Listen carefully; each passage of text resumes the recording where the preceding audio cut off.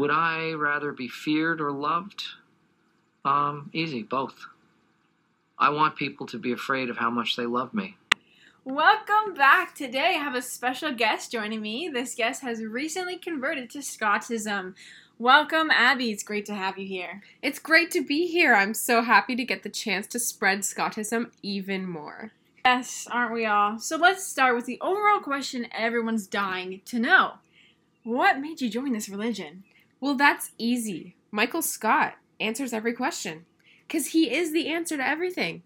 But I pretty much heard about things through a friend, and I had to know more. So I subscribed to the website, and now I join the meetings every day, and then... Sorry to interrupt, but some listeners may be confused about the meetings every day. These meetings are only for 2 minutes exactly.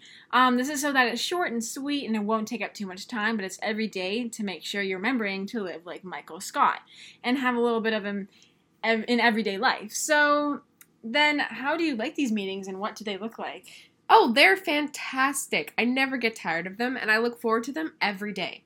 Usually for the 2 minutes, it's online on a Zoom call, and then you all say something that Michael Scott has said before and how you will live by that. Yes, it's a great time, and it helps connect all of the believers. So I just have another question. How has this changed your life? Well, let me tell you, there was a drastic change. When I stopped living like myself and started living like Michael, I was able to go up in rankings at my job, and it opened my eyes to a whole new world. So about the world, how was it created? Well, as you know, they say that Michael Scott first created a paper company and then created the world because there weren't any people to use the paper. Exactly. Well, there you have it. All about Scottism from a person who converted into Scottism. Thank you so much for joining us, Abby. Thank you for having me. That is all. May Scott be with you. Oh, yes. And you.